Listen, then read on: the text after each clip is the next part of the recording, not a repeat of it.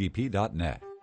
The Parish Church of St. Helena and Community Bible Church of Beaufort would like to extend a special invitation to you to attend our joint anniversary celebration, which will be held on Thursday, April 26th and Friday, April 27th. Both nights of worship and celebration will commence at 6:45 p.m. at Community Bible Church of Beaufort and will feature pastor, author, and teacher Dr. Tony Evans. Admission is free, and we would love to see you there. For more information, go to cbcofbeaufort.org.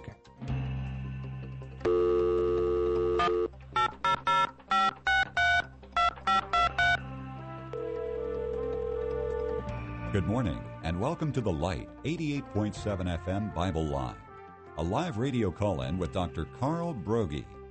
Dr. Broggi is the senior pastor of Community Bible Church of Beaufort, South Carolina. And for the next hour, he's available to answer your questions, providing biblical insight and wisdom for everyday Christian living. Our phone lines are open, and if you have a question for Dr. Broggi, you may call 525-1859 or on your Alltel cellular phone, star 887.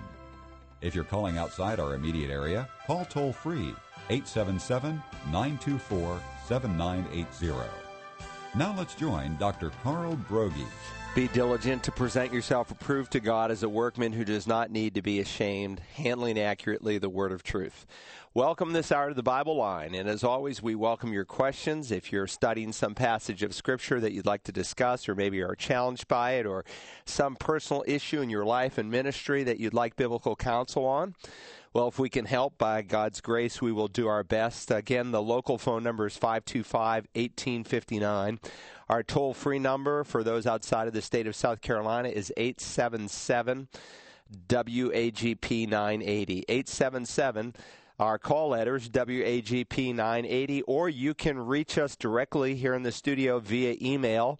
And the email address is TBL for the Bible Line, TBL@WAGP.net. Rick, as always, it's great to be here. Indeed, Pastor, and we've received a number of emails, so let's get to them right now. This person in Beaufort writes, I'm interested in possibly having some sort of Bible study to possibly introduce the gospel to some of my neighbors.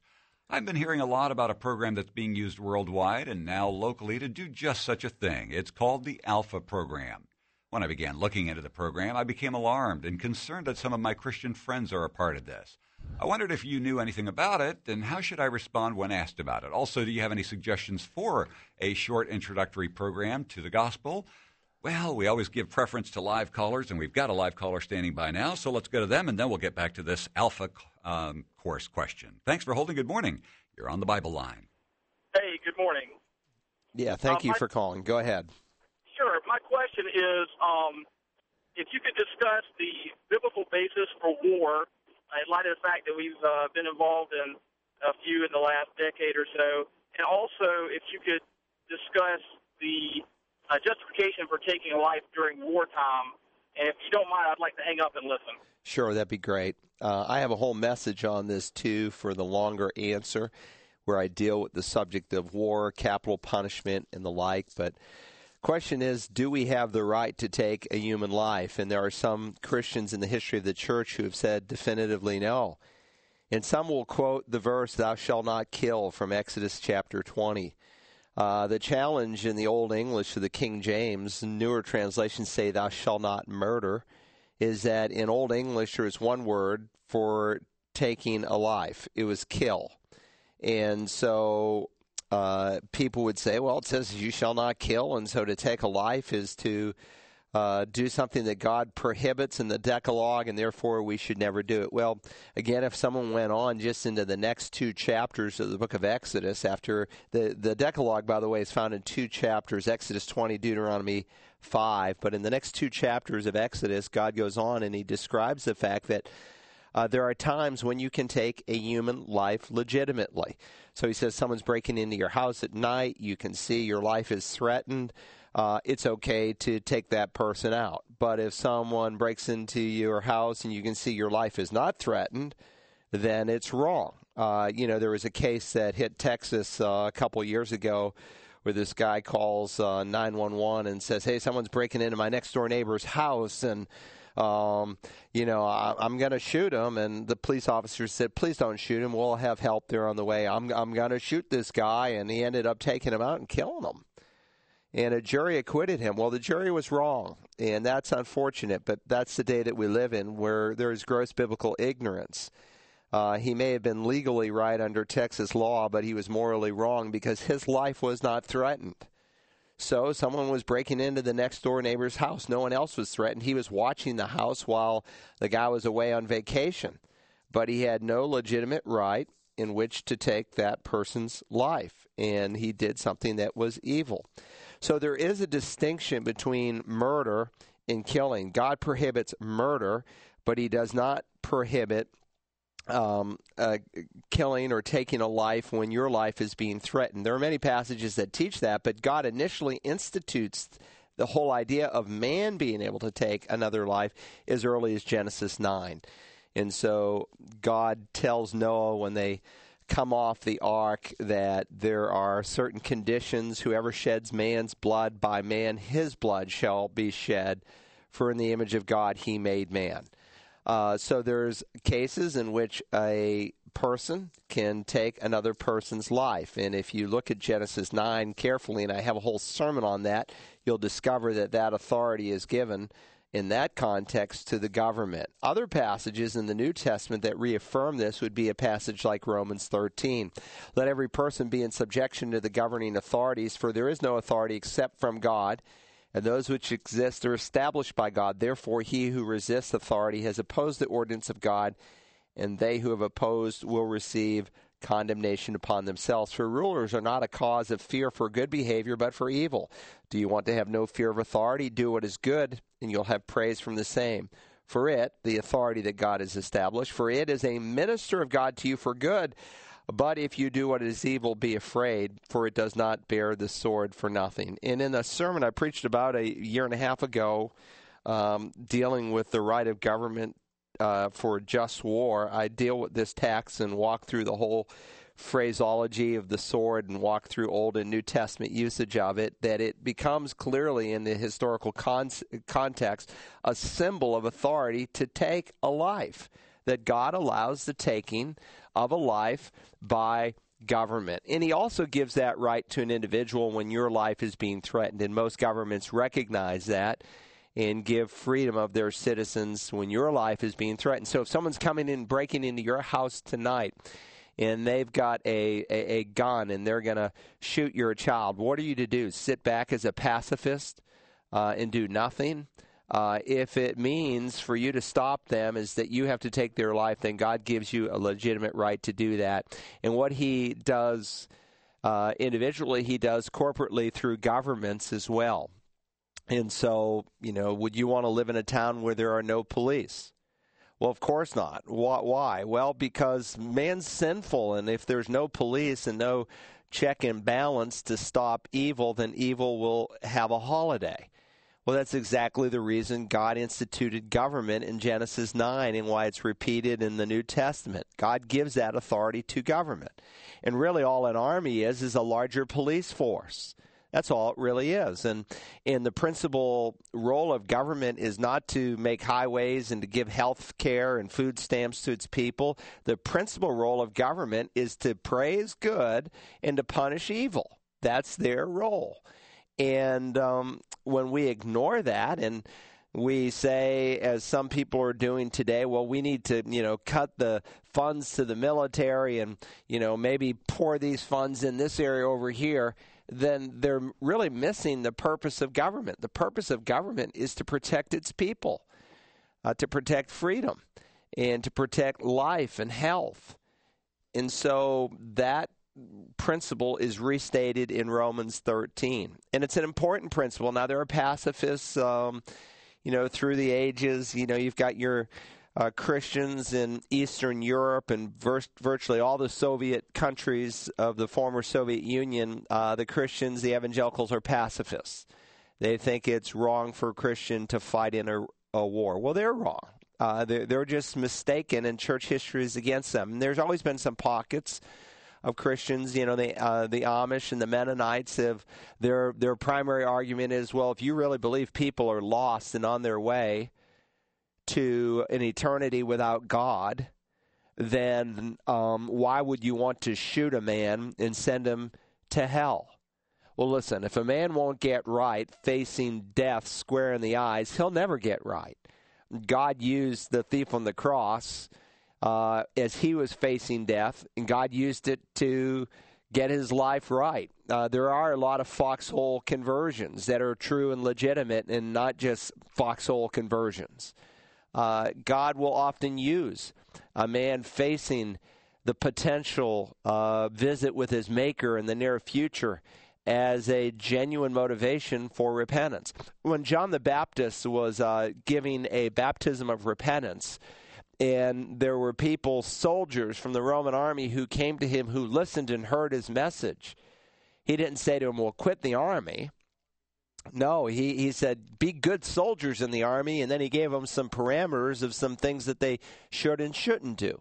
He recognized that there is just war. And by the way, this is why it's so important that we have military leaders who do not indiscriminately commit the lives of young men and women in a situation that is not just. It's essential that you have a president in this country who serves as our commander-in-chief, who is governed by certain moral principles in making decisions of when to put someone in harm's way. And if we don't do that, then we have real problems in our government. And this is why it's important for God's people to speak up and to be involved in this whole process of election. It's part of rendering to Caesar's what is Caesar's, is that Christians get out and vote and have their voice heard and look for men of moral principle. They may not be born-again Christians, but they need to be men of moral principle if they're going to make decisions to put people in harm's way. And this is an important question that obviously when someone goes into the military, they need to ask and answer for themselves. Many years ago in the first Gulf War, and it happened again a second time at the second Gulf War, the first time I had an F-18 pilot come in and say, I'm just not sure I can go over. They're asking me to deploy next week and drop bombs on people. I said, well, why did you sign up in the military? Well, I didn't think I'd ever be in a war. And there really hadn't been any serious conflict since Vietnam, and so most of them hadn't been in combat situations. I said, well, that's an important question you should have asked and answered then, just as a matter of integrity, and in light of what you were promising to do in the defense of your nation.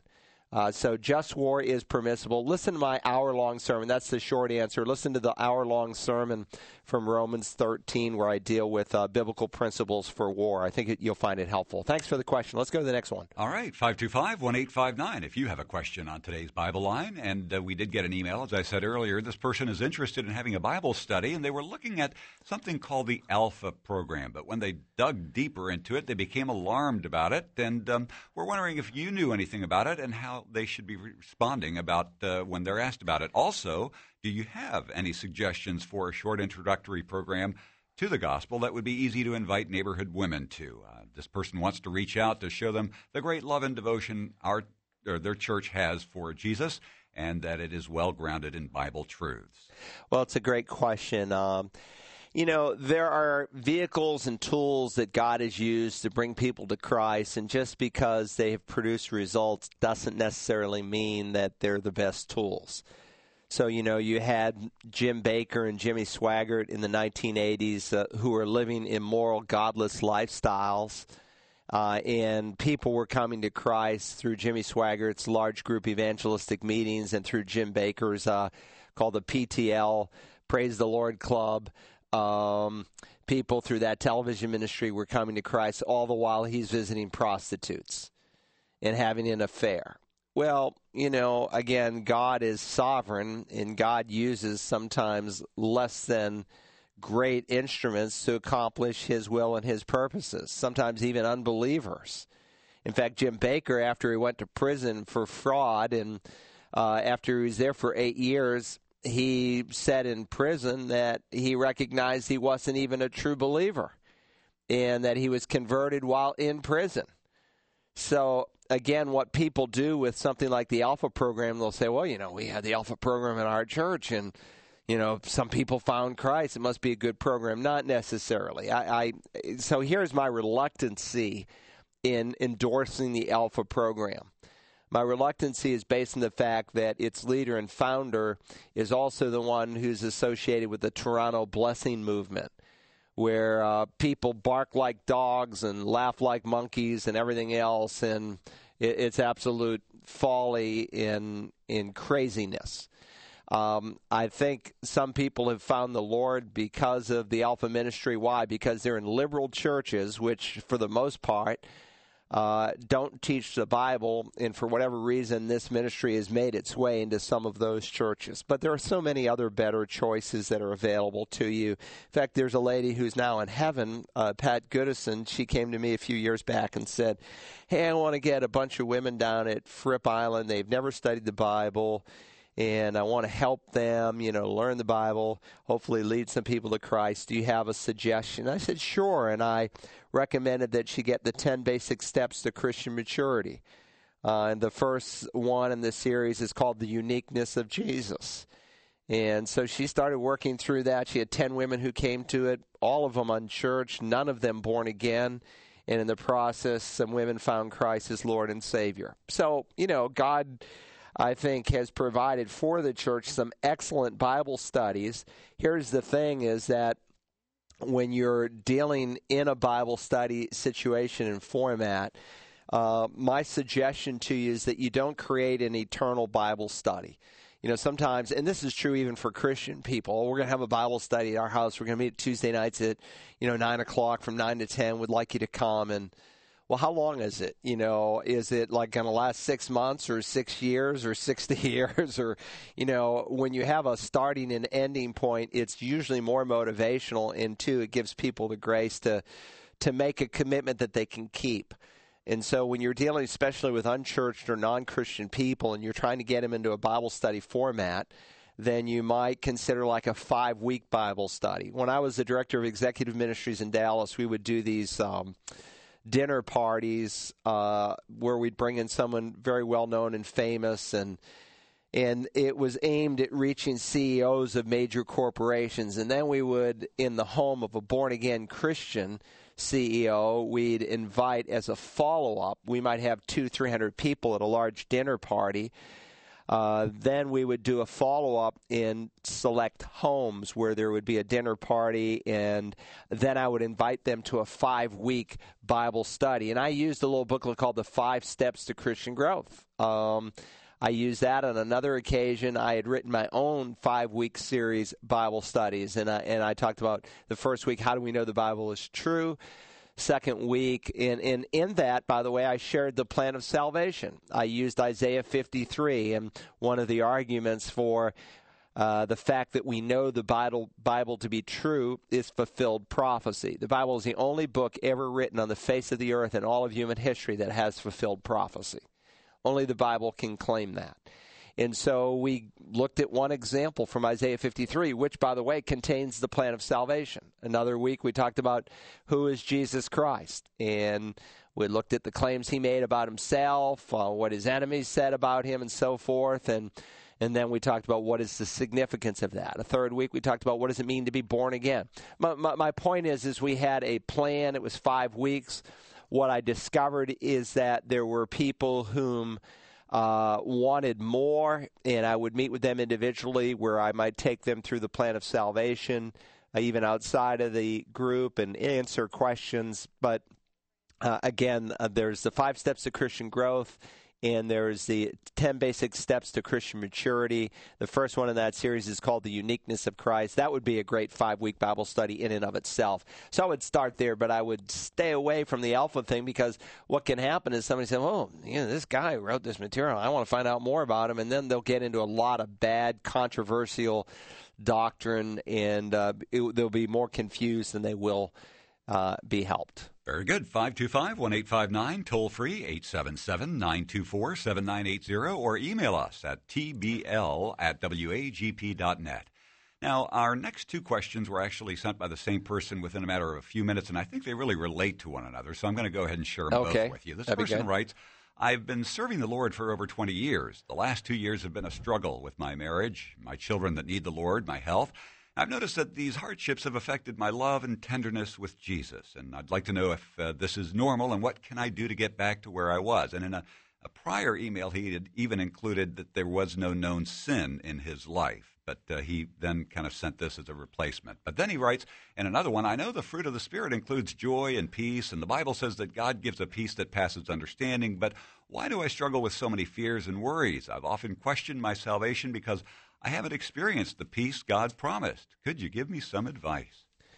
Well, let me suggest that you go to searchthescriptures.org, all one word. Jesus said, search the scriptures, they speak of me. Searchthescriptures.org. The new website went up on Monday officially, and people can go there and click on the presentation that I just recently gave a couple of weeks ago in church, Are You a Spirit-Filled Christian? And you can watch it on video or you can download it into your computer. You've really said a lot just in the way you phrase the question.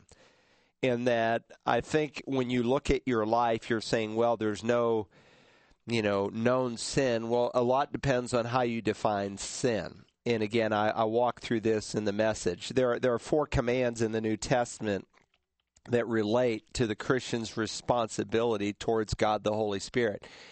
And 2 that I highlight, I highlight all 4, but 2 that I highlight is grieve not the Spirit, and that is in the context of using your tongue in a wicked way, Ephesians 4. It deals with what we might call sins of commission, doing things that we shouldn't do, but then we also deal with quench not the Spirit. That deals more in the positive realm with sins of omission, things that we ought to be doing. So, for instance, in the positive realm, right before he says, do not quench the Spirit, in the context he says, in everything give thanks, for this is God's will for you in Christ Jesus. So while you may not be watching porn on the internet, you may neither be giving thanks in all things. And so if you haven't paused and say, God, I've got these health problems, but I thank you that I have such and such. Or, God, I've had these challenges in my family. I thank you. When we thank God, what are we doing? We're saying, God, I trust you. We're believing the promise that God gave to his people, for we know that God causes all things to work together for good to those who love him, to those who are the called according to his purpose. The Bible never promises that life will be easy, that there will be a trial-free life, that there won't be challenges. In fact, it tells us just the opposite. It tells us not if we encounter various trials, and the word various is a interesting word. It's the Greek word that we get our word polka dot from. We get a wide variety of trials in this life. And interestingly, it's the same word in the Greek translation of the Hebrew Bible that's used to describe the colored coat that Joseph wore. We face a lot of multicolored trials in life. They may be financial, they may be family-related, they may be health-related. It's just part of living in a fallen world. Now, some of those trials we've brought on ourselves because of our own disobedience. Some health problems that some Christians are listening to me today, they brought upon themselves because they chose to eat poorly. They chose never to get exercise. And so they're experiencing physical difficulty that they might not should have. Now, there are other people who eat right, exercise, do all the right things. They still have problems. Look, it's part of living in a fallen world. We all get sick. We have fallen, frail bodies. Paul had some kind of physical infirmity. In fact, 3 times he sought the Lord, is recorded in 2 Corinthians 12, that God would deliver him from it. And God said, no, my grace is sufficient for you. The fact is, Paul, is that oftentimes my grace is shown in the midst of weakness. And isn't that true? When we are in a trial, that trial can either make us disillusioned, or it can drive us from God, or it can drive us to God. Now, the mature response is to come to the Lord. And so, again, when we understand the purpose and meaning of trials, that they are designed to make us more like Christ. In Romans 8:28, a verse that most of us can quote, we ignore the next verse, Romans 8:29, for whom he foreknew, he predestined. He predestined us for what purpose? To become conformed to the image of his Son. So God uses the events in life to make us more like his Son. And when we really understand that God has a purpose and a plan and nothing is wasted, whether it's a trial I've brought upon myself because of my sin, even there God can redeem the circumstances. Is that not a principle that he taught in the book of Joel, where God said, look, because of your rebellion, you're suffering from the locusts and the nine locusts, and these are problems you brought on yourself. But there's something that you need to do, and what you need to do is you need to repent. And if you will repent, you're going to see real changes brought about in your life. And then God makes them a fantastic promise that he'll reverse the problems that they had been facing as his people, that he would make up for the years that the locusts and the 9 locusts had brought. And so even in sinful situations where we've brought problems on ourselves, when we face those sins and deal openly and honestly with those sins, God can deliver us. Not to mention, you mentioned in your question about worry and fear. There's an assumption when you say, well, there's no sin in my life, that worry and fear is not sin. And the fact is that worry is sin. It's an awful sin. It's a lack of faith. And again, I'm not here to dump on you and beat you up. I'm here to help you. But you might want to listen to my message from Matthew 6, where I deal with worry and fear. And I think it would be really helpful, because what you need to do is you need a renewed perspective, because a lot of the ways in which you're thinking are ways that are contrary to Scripture, and God wants to change that, because he knows that as you think in yourself, that's what you're going to become like. And you need to reprogram your thoughts and renew your mind according to the dictates of Holy Scripture. But I would start by going to searchthescriptures.org and listening to that message on the Spirit-filled life. And I think that's going to help you a lot. And then I would ask myself, well, where do I specifically need to give some pointed focus? Well, why am I so unthankful? Why haven't I thanked God for my circumstances? Why am I dominated by worry and fear? And then go to Scripture that deal with those subjects and let God renew your mind so that you can have real victory. But the principles on how to make that a reality are taught in that message, which I think you'll find very, very helpful. Great question. Let's go to the next. All right, 525-1859, toll-free, 877-924-7980. And you can email us at tbl@wagp.net. Or, as you just indicated, the new and improved searchthescriptures.org website now has an opportunity to link and ask a question, as has Barry from Buckhannon, West Virginia. He writes, I am continuing to have an issue with one of the elders of my fellowship in the area of biblical stewardship. I believe tithing is a biblical teaching. I also realize that there is almost no New Testament chapter and verse on this subject. God says it is all his, and I realize that to be absolutely true. I've always been taught and practiced tithing as a starting point concerning the issue of giving money to the local church and the ministries, clearly communicating the message of Christ to the world. How do I confront this teaching without being argumentative or divisive? The last 2 times it's been preached at our church, the pastors made this emphatic statement about tithing and how there is no biblical directive concerning tithing. He preached freedom in Christ and that the teaching of tithing is not biblical and is just one of the many legalistic rules the church has placed on the church. He's a good man. I respect his knowledge of the word, but this one area is becoming a real concern for me. I'm looking for some solid teaching or advice from someone such as you. And I looked for some teaching on the website but could not locate it or just couldn't find it. Well, it is on the website, and it's a recent message that I gave. I believe I gave it the first week in December. And so they're listed there, the most recent messages. And I don't know if you can pull up the title for it. I'm not sure what I called it. But I did use certainly Old Testament passages that have full application for today, as well as some New Testament passages that are also extremely helpful.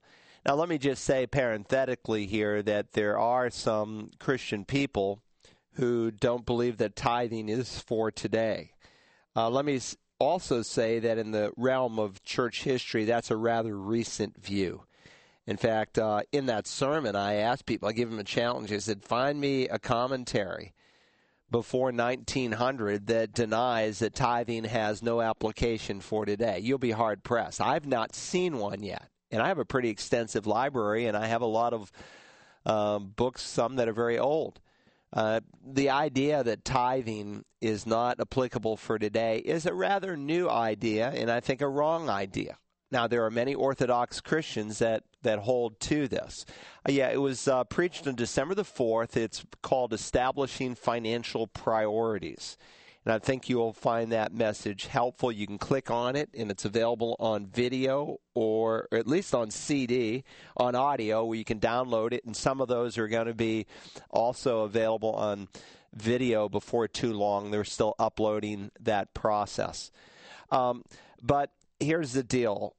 Tithing was something that was not just done under the law. And so some people would say, well, because something's done during the time of the law, that it has no application for today. And to say that we should tithe is to be legalistic. Well, listen, there are some things that are taught under the Mosaic law that are taught nowhere else that I'm sure you wouldn't differ with me concerning its application. If you were to ask your pastor, hey, do you think it's wrong, to commit bestiality? Well, of course it's wrong. Well, on what basis do you argue that? Where is bestiality spoken against in the Bible? Only one book, in the book of Leviticus, under the Mosaic law.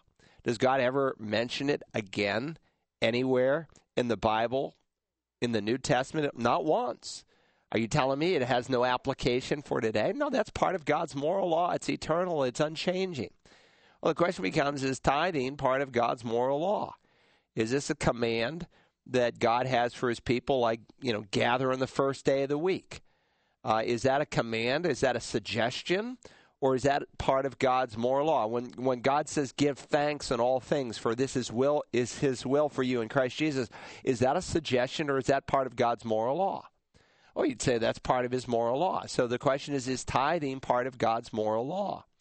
Well, it's commenced in the Old Testament through Abraham when he gives a tenth of all that he has to a high priest by the name of Melchizedek.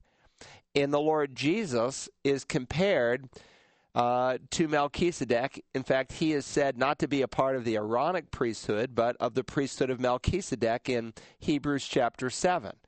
And so Melchizedek becomes a type of Christ, in that we have no history on him. There's no genealogy on him. He just suddenly appears in the pages of Scripture, and then he's gone. It's like he has no beginning or end, and in that sense, he becomes a type of Christ. Now, some argue that Melchizedek was actually the Lord Jesus in one of his pre-Bethlehem, pre-incarnate appearances. Okay, if you want to argue that, that's great. That's not a heresy or anything.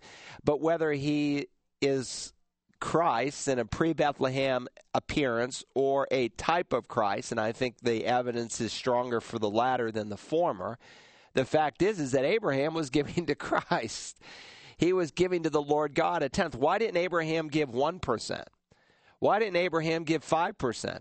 Why didn't Abraham give 50%? In fact, why didn't he give it all? Well, because Abraham is the father of the faithful, as the New Testament calls him. He is a model of what a believer should be today. God esteems Abraham, and he makes us part of Abraham's family if we believe like Abraham believes. Well, how did he know? Well, obviously he consulted God. How does God give faith? Faith comes from hearing, and hearing by the word of God. Abraham sought the Lord God, and God revealed to him that he should give a tenth of all that he had. So Abraham commences it. Jacob continues the practice. Moses later commands it.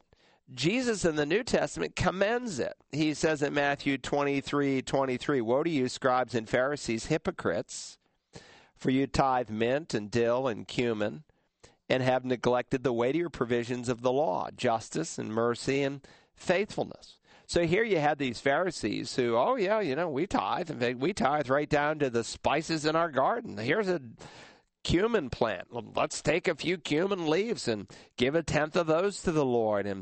And so they were legalistic in that respect, in that they did this, namely tithe, and in the process, they didn't show justice and mercy and faithfulness. Then Jesus said, but these are the things that you should have done without neglecting the others. You should have tithed. He doesn't say that there's any conflict between tithing any more than there in showing justice and mercy and faithfulness. It's all a part of what God has for his people to do. So tithing is something that is done before the law, during the law, after the law. It's commenced by Abraham, continued by Jacob, commanded by Moses, commended by Christ. If that's true, we shouldn't cancel it. We shouldn't say it has no application for today. But before you just get up and say, well, tithing is a thing of the past, I don't think we should do that today. And by the way, in this sermon, I briefly hit on it, but I go into more detail in a course I call Financial Fitness God's Way. And we go through what the Bible says about finance. It's a 130-page notebook, and there's 6.5 hours of teaching that you can listen to on CD. But there are people, as I point out both in the sermon, but more extensively in that course, who say, well, you know, they didn't give 10%, they gave 13%, or they gave 23%. And I go through that argument and really show that that's not the case, that that's just someone trying to argue why you shouldn't tithe. They'll say, well, if you want to tithe, then give 23% of your income. Listen, before you get up and say it has no application for today, think twice, because Jesus said, whoever then annuls one of the least of these commandments and so teaches others shall be called least in the kingdom of heaven. But whoever keeps and teaches them, he shall be called great in the kingdom of heaven. Now, I do believe in grace giving, and by that, I do believe we have an even higher motivation than an Old Testament saint had, in that we have a fuller revelation. We have seen actualized and recorded in Holy Scripture what was promised in the Old Testament. So Paul will highlight that in 2 Corinthians 8 and 9, two great giving chapters in the New Testament, that because Christ, who is rich, became poor in the sense that he left the glory and splendor of heaven and took on our humanity. And he did that, Paul said, that we might become rich, not rich financially as the prosperity theologians will quote, but rich spiritually. But Paul says, in light of this, in light of what Jesus did so you could be forgiven, that should be surely a motivation for you to give to the work of the Lord. So we have a higher motivation. Someone say, well, that's just in the Gospels. You know, I don't see it commanded in the epistles. Well, it's certainly alluded to in a general epistle in the book of Hebrews chapter 7. But you tell me where specifically in any of the epistles baptism is commanded. It's not. Now, it's commanded in the Gospels. It's not commanded in the epistles. Now, it's assumed that God's people will be baptized, but it's not commanded anywhere. Does that mean it has no application for today? Of course not. So let me just say this. There may be some things that you can agree to disagree on, and I don't think you need to be a channel of division in your church.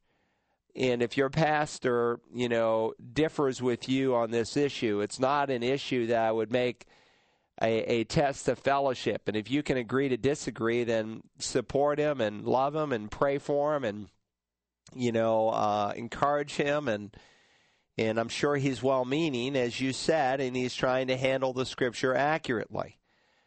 And if you can't live with that, then find another church, but don't tear your pastor down, because that would be a huge mistake. And you don't want to do that.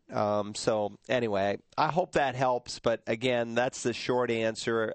I would direct you to our website. Listen to an hour-long teaching on the subject just given on December the 4th, and you can download that into your computer, and I think it will help you and deepen your convictions that you already have. 525-1859, toll-free, 877-WAGP 980. And our next question came in over the Internet, and it's from, I had to actually look where this place is. It's from a fellow by the name of Jude in Douala, Cameroon, which apparently Cameroon is in Africa, and Douala is the largest city in Cameroon. Okay. He writes, I'd like to know, what does the Bible say about drinking wine and getting drunk with wine? Well, a couple of things. Number one, the Bible specifically prohibits drunkenness. And do not be drunk with wine. In the New Testament as well, in passages like 1 Corinthians 6, the Apostle Paul says, do not be deceived. The nature of deception is that when people are deceived, they don't know they're deceived. So he doesn't want any of the Corinthians to be deceived. Do not be deceived. Neither fornicators, nor idolaters, nor adulterers, nor effeminate, nor homosexuals, nor thieves, nor the covetous, nor drunkards, he'll go on to say, shall inherit the kingdom of God. And such were some of you. So drunkenness is not a disease. If it were a disease, then I would be no more responsible for my action than I would be if I contracted leukemia. It's not a disease. It's a moral sin. And God calls it a sin, along with adultery and homosexuality and other things in this list. Now, again, anyone can be forgiven and changed because the next verse says, and such were some of you, but you are washed, sanctified, justified in the name of our Lord Jesus and the Spirit of our God. So number one, God specifically prohibits drunkenness. In Galatians 5:19 and 20, he calls it a deed of the flesh, and that those who practice such things have no inheritance in the kingdom of God. And so if your lifestyle is to get high, whether it's on drugs or alcohol, then you have a full proof positive, if that's your way of life, that you are still driven and controlled by the flesh and you've never had this birth from above. The more controversial question becomes, well, can Christians social drink today? And my conviction is no, I don't think they should. Now, you cannot say, and I have a whole message on this, and maybe we can get it to you in Cameroon, Africa, a message that I preached from John chapter 2, a passage that people love to say, well, Jesus drank wine.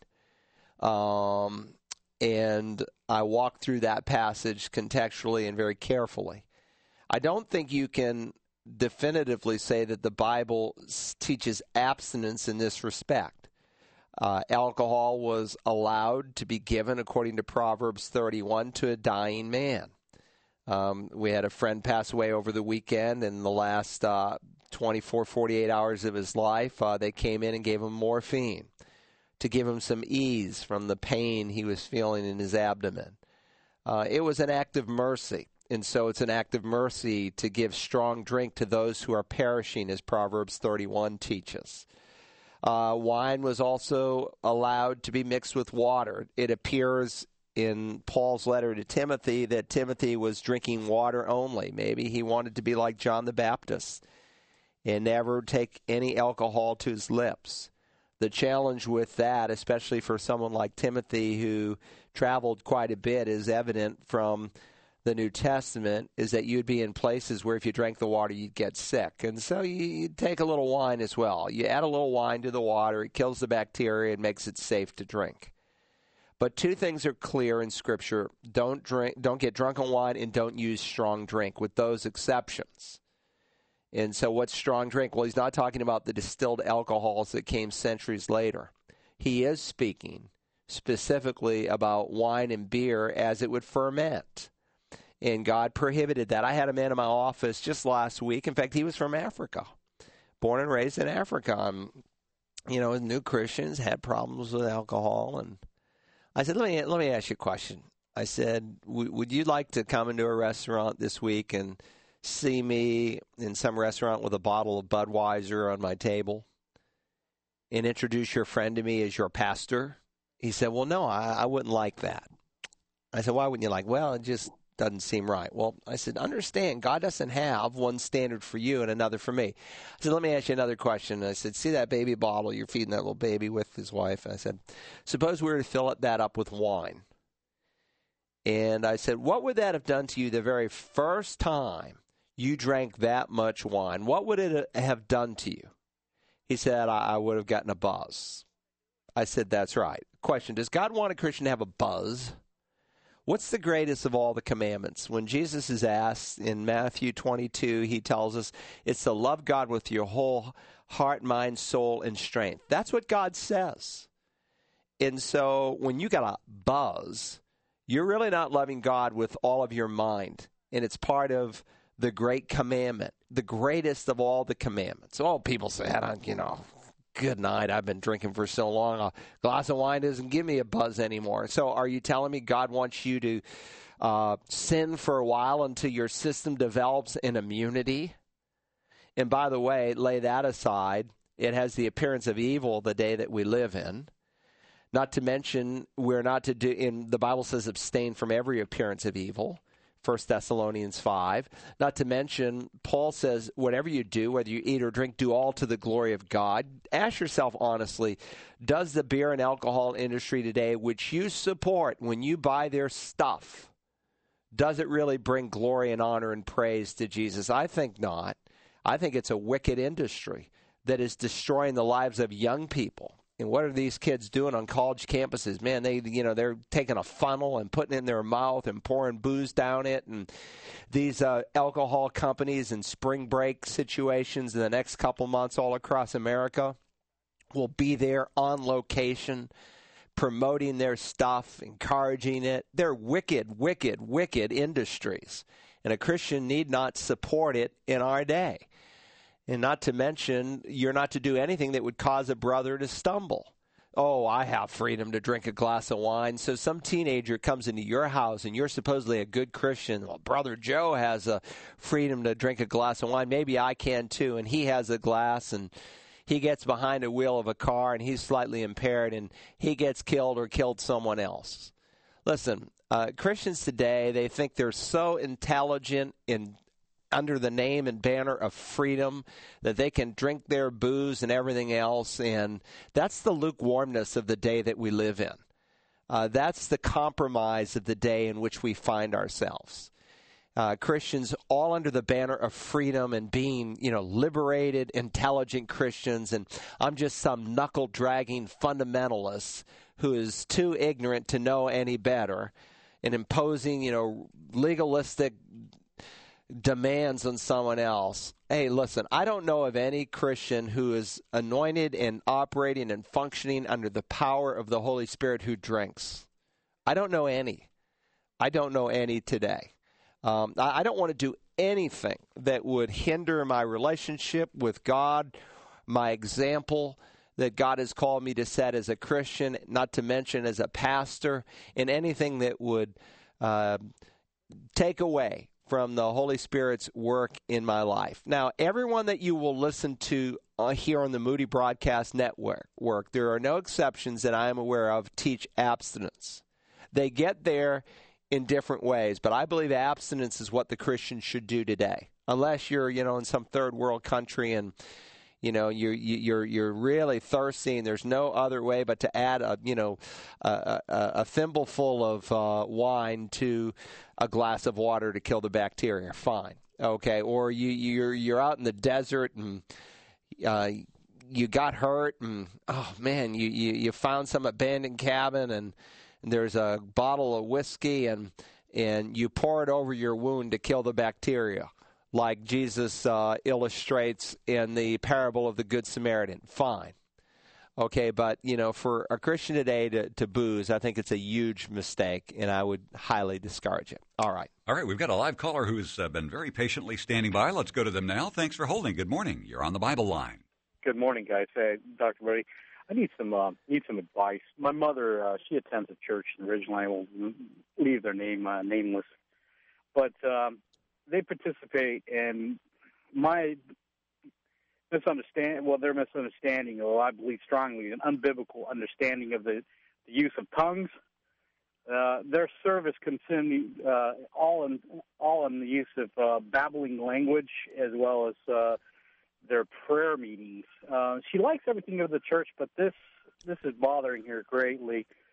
Is that a deal breaker? Should I counsel her finding another church? She's starting to feel that way herself, and I'll just listen to what she got to say. Well, two things. Number one is get my hand out. Someone asked a tongues-related question. In fact, I was shot an email this morning saying, hey, can I still get that handout? Yes. I had taught a course on spiritual gifts in the church, and Section 6 deals with the sign gifts in the New Testament. There are 4 that are listed Miracles, Healings, Tongues, and Interpretation of Tongues. Get that handout. It's about 15 pages long. We'll be happy to send it to you as an attachment to your email address, and you can read through that. And I think you could share it with your mom, and it would be a great education for you. Number two, I would say this. There are not only issues of tongues, I guarantee there are other theological issues that are going on in that fellowship that maybe your mom just hasn't been exposed to yet. Almost always, it's a rare exception. Almost always when a church teaches and advocates the use of tongues, there are other doctrines that accompany that whole thing because they tend to be experience-oriented churches. And they justify and build doctrine on experience. Now, there's nothing wrong with experience. God gives us a lot of things to experience in this life, but our experience should always be evaluated in light of the Scriptures. We put our experience under the authority of Scripture, not over the authority of Scripture. So someone says, well, I spoke in tongues, it must be from God. Well, obviously not. Or I spoke in tongues, therefore you ought to speak in tongues. Well, obviously not. One, Satan is a great counterfeiter. He counterfeits every gift in Scripture, even the sign gifts. Satan can heal. Jesus in the Olivet Discourse speaks of men who will come and do great signs and wonders in his name. And very clearly, these men are not representing the Lord God, and yet people are healed. So Satan is a great counterfeiter, number one. And number two, it's certainly not God's will for everyone to speak in tongues. When Paul asks in 1 Corinthians 12 a number of rhetorical questions, because when the Corinthians were coming together, they were in a fellowship, especially where all the different gifts of the Spirit were represented. And by the way, the gift of tongues, along with interpretation, was an essential gift to the early church. It was a sign gift. It was a sign gift not to those who believe, but to those who do not believe. So God did certain gifts, gave certain sign gifts to his church as the church's foundation was being laid. But if someone came into a service and didn't have the gift of interpretation, then the gift was meaningless. And so if someone spoke in a tongue, and I go through this carefully in my handout, if therefore the whole church should be assembled together and all speak in tongues and some ungifted or unbeliever enters, will he not say you're crazy, you're mad? And the answer is yes, he will. By the way, the very first exposure I had to a group of evangelical Christians is I was a student in high school and I was invited to a coffee house and everybody was speaking in tongues. I thought, man, these people are weird. Was I edified? No, I thought this is crazy. What is this language? There I was, an ungifted man, an unsaved man, listening to people speak in a so-called tongue. But he says, if all prophesy and an unbeliever or an ungifted man enters in, he is convicted by all. He's called to account to all, and the secrets of his heart are disclosed. When there's a clear, articulated message, then the unbeliever can be convicted by that message, and in the end, be converted, fall on his face, and worship God, as he'll say. So when you had someone speaking in tongues, Paul gave some very clear guidelines. He said only one or two in a given service. He said if anyone speaks in a tongue, it should be by two or the most three. So two or three in a given service, and each in turn, that is one at a time, not everybody at once. And let one interpret. But if there's no interpreter, let him keep silent in the church. Let him speak to himself and to God. Keep quiet. Don't speak in your tongue. And again, tongues was a real language in the New Testament, which is what I walk through today. And there are other doctrines, I guarantee, like losing your salvation, that will probably almost guaranteed be taught in that church because it's experience-driven.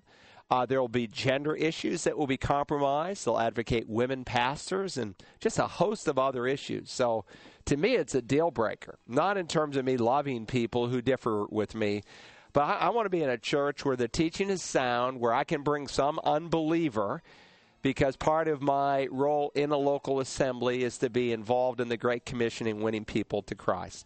A lot more questions that came in. We just didn't get to them today, but God willing, maybe we can explore these issues next week. I hope you have a great day. If you don't have a church to attend, I invite you this Sunday to Community Bible Church, 638 Paris Island Gateway in Beaufort, we have 2 services at 9:15 and 11. God bless you. Have a fantastic day in Christ.